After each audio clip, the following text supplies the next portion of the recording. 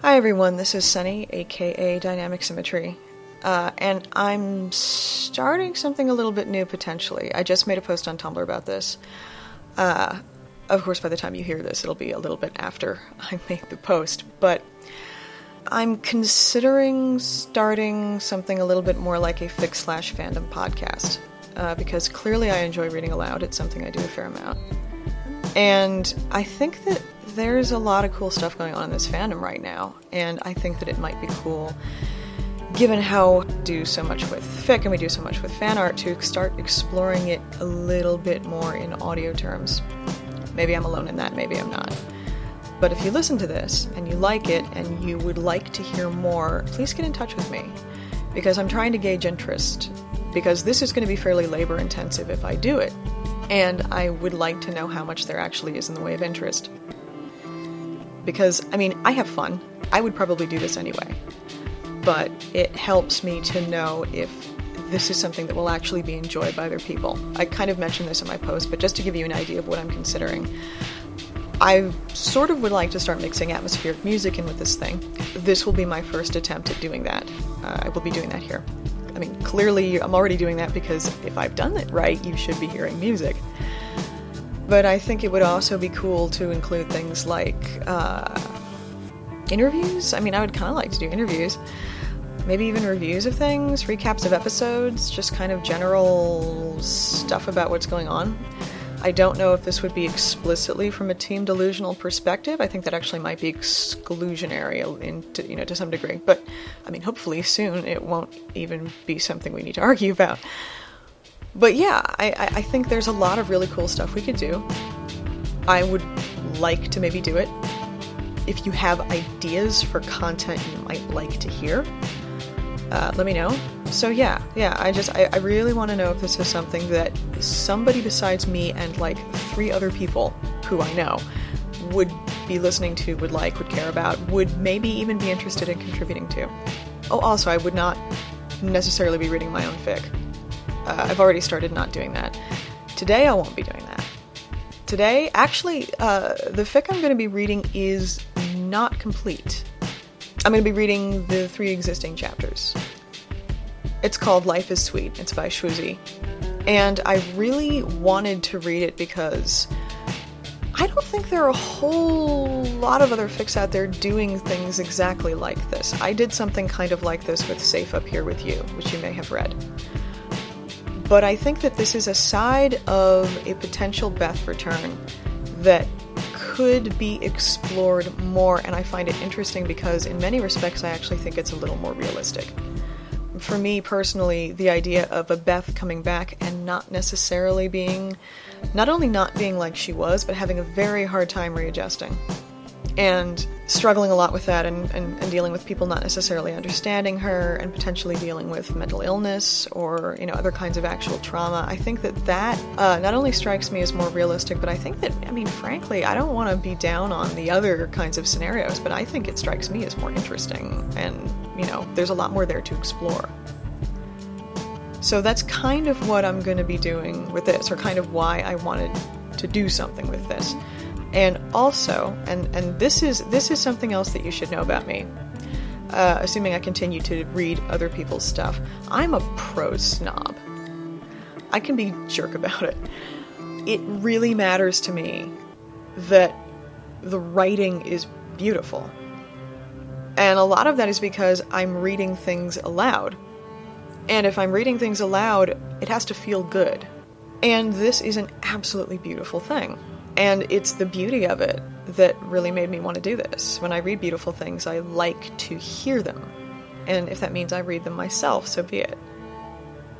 So I'm going to be reading the first 3 chapters. Hopefully there will be more. And if there is more, I'll read those as well.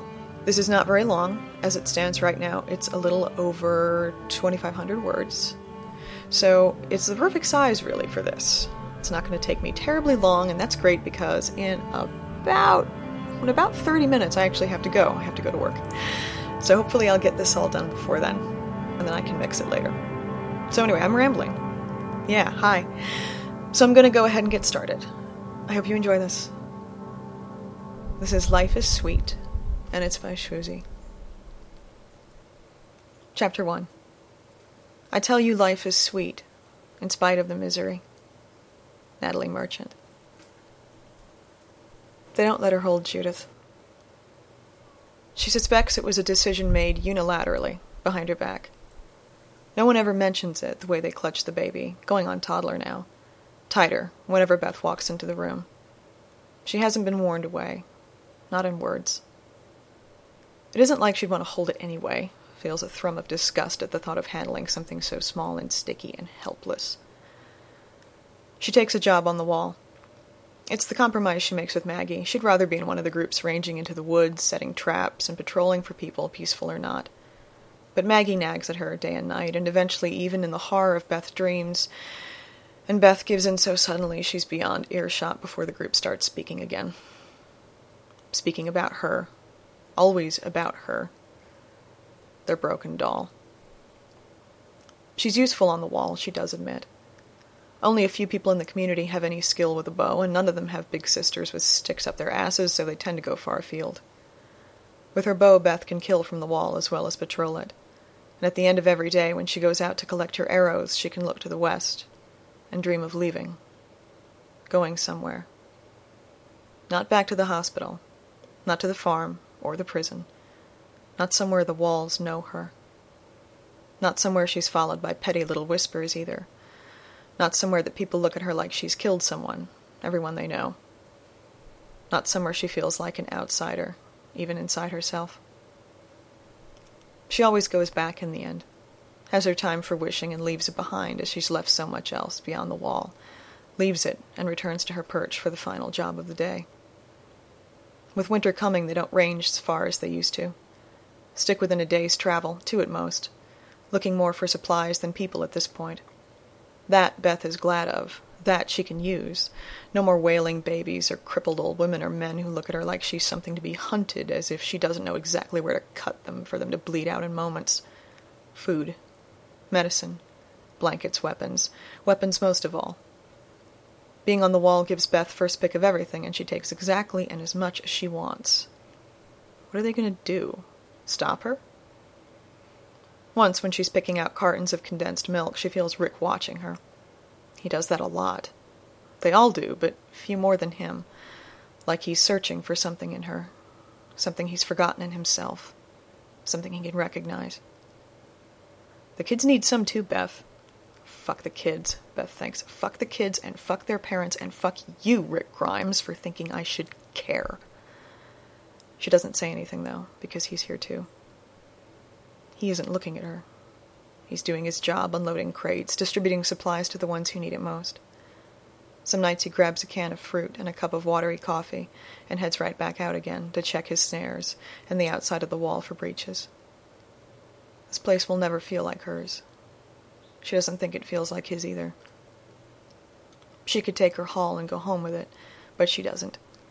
She climbs to the top of the wall in the fading light, bags of supplies surrounding her, and sits with her legs dangling off the platform, only her palms and the edge of her butt there to hang on.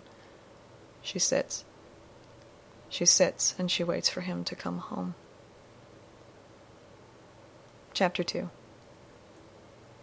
She arrived to tears and jubilations, and more human contact than it felt like she'd had in years. Decades. She flinched back at first, but she endured it. She had to, and not just for their sakes.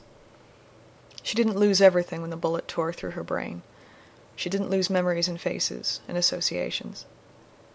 Not even affect, not really. She remembers how she used to love hugs, would have hugged everyone she came across if she could.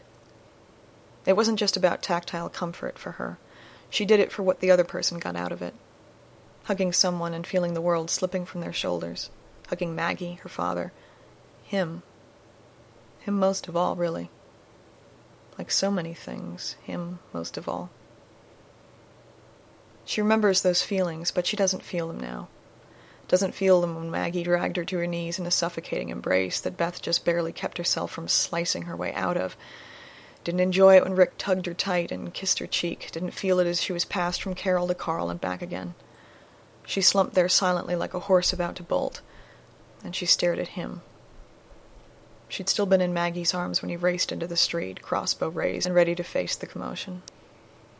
How strange it must be, Beth remembers herself thinking, to hear cries of joy again. She saw him come out of the houses like they had once come from the woods, bursting as if through clenching vines, entire body thrumming and jumping with power and intent and urgency. He was more weapon than man at that point. So intense was his gaze as it flickered through the crowd, drawing information, lowering his guard at what he found. She saw every moment of it happen as if she were merely feet from him and not yards, as if they were as close as they had been in that hallway. She didn't feel anything when he finally picked her out of the crowd. She didn't feel anything when his eyes caught on her face and everything inside him seemed to empty, spilling into the street like intestines from his gut and leaving his vacant body to stumble against the building, crush his crossbow between himself and the brick.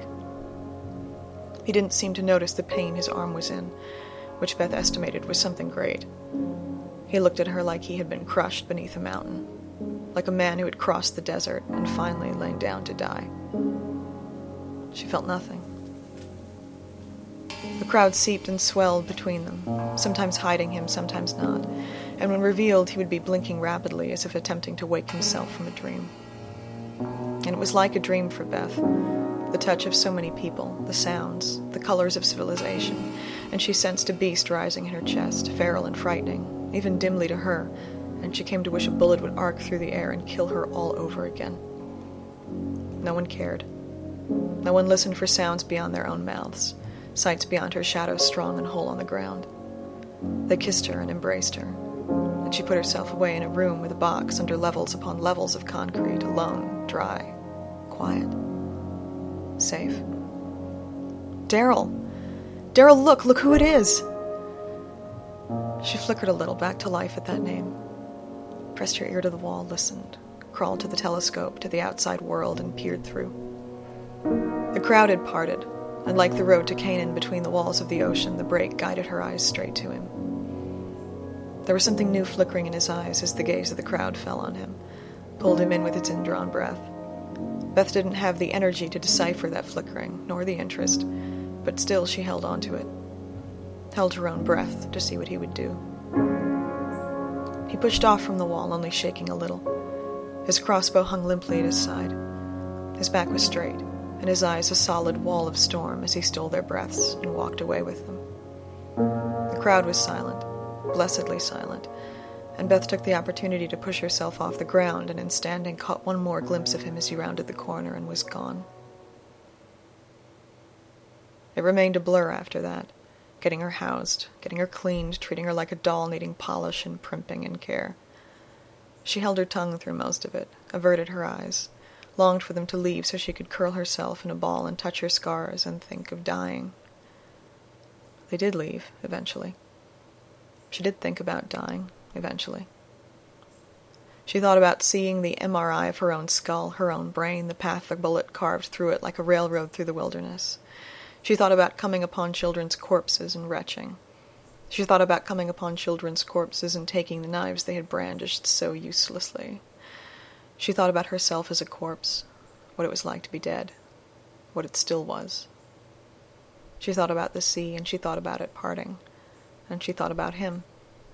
She thought about his gaze, steady on her while all else wavered. She thought about him seeing her, and walking away.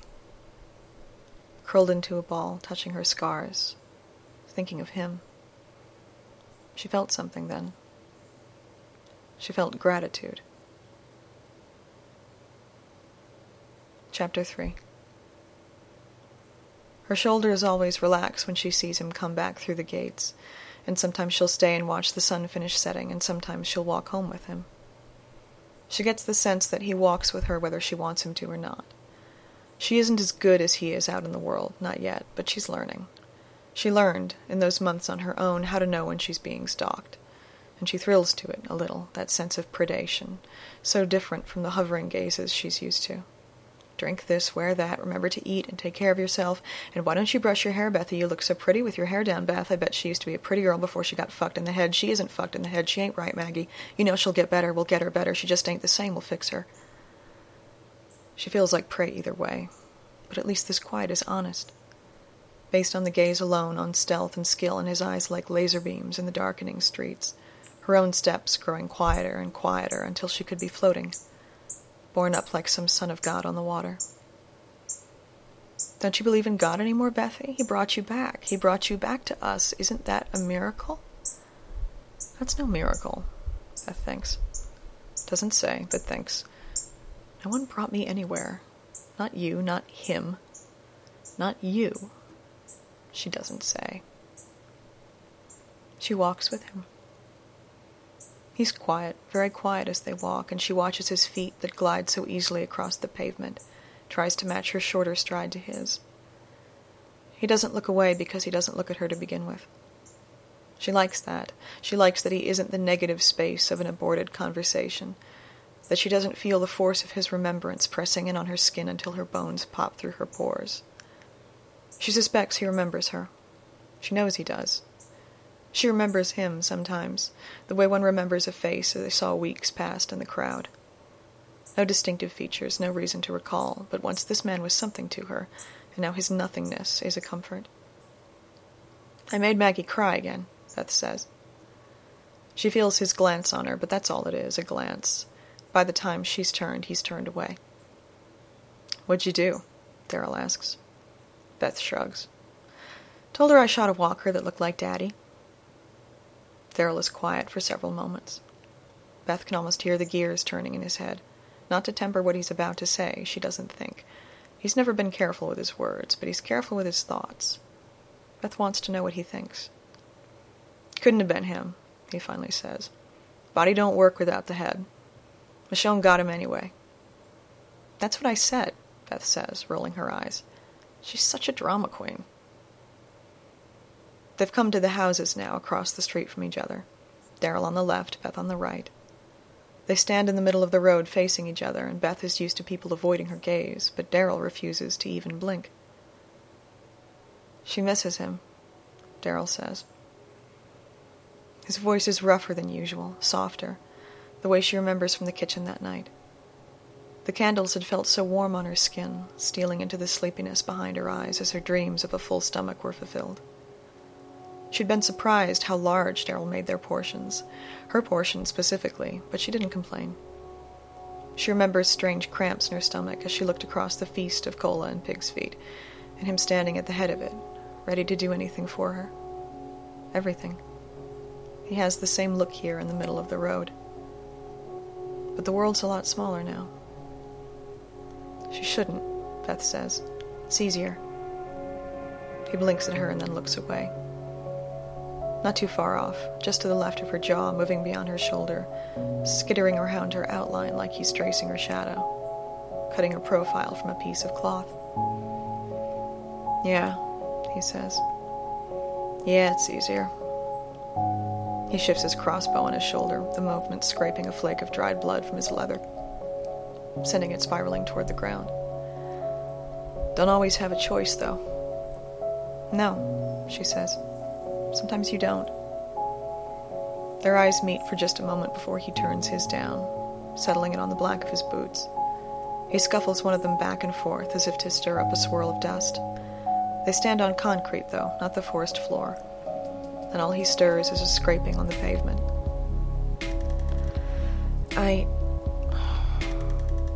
What? She asks. Her patience is running thin, and she lets it show.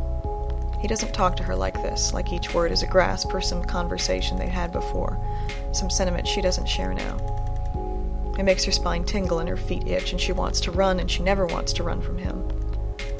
He isn't looking at her, at least, is squinting toward the nearly set sun, its rays sparkling in his eyes like light off glass. Good night, Beth.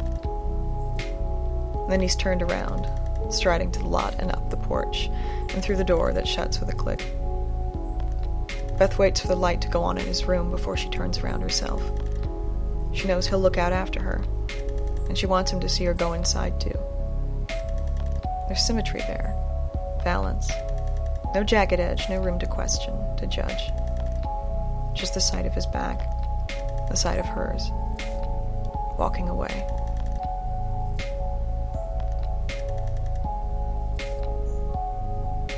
So yeah, that's what there is so far. Like I said, when there's more, I'll cover it, if I can. In the meantime, if this is something that you enjoyed, if this is something that you enjoy, if this is something that you would like to hear more of, please let me know. My Tumblr is dynamicsymmetry.tumblr.com. Drop something in my ask box, send me fan mail. Let me know. Let me know if this is something you want. If this is something you want, this is something that I will do. Because like I said, I enjoyed. For now, thank you so much for listening. Once again, this is Dynamic Symmetry. I am signing off, and hopefully I will speak to you soon.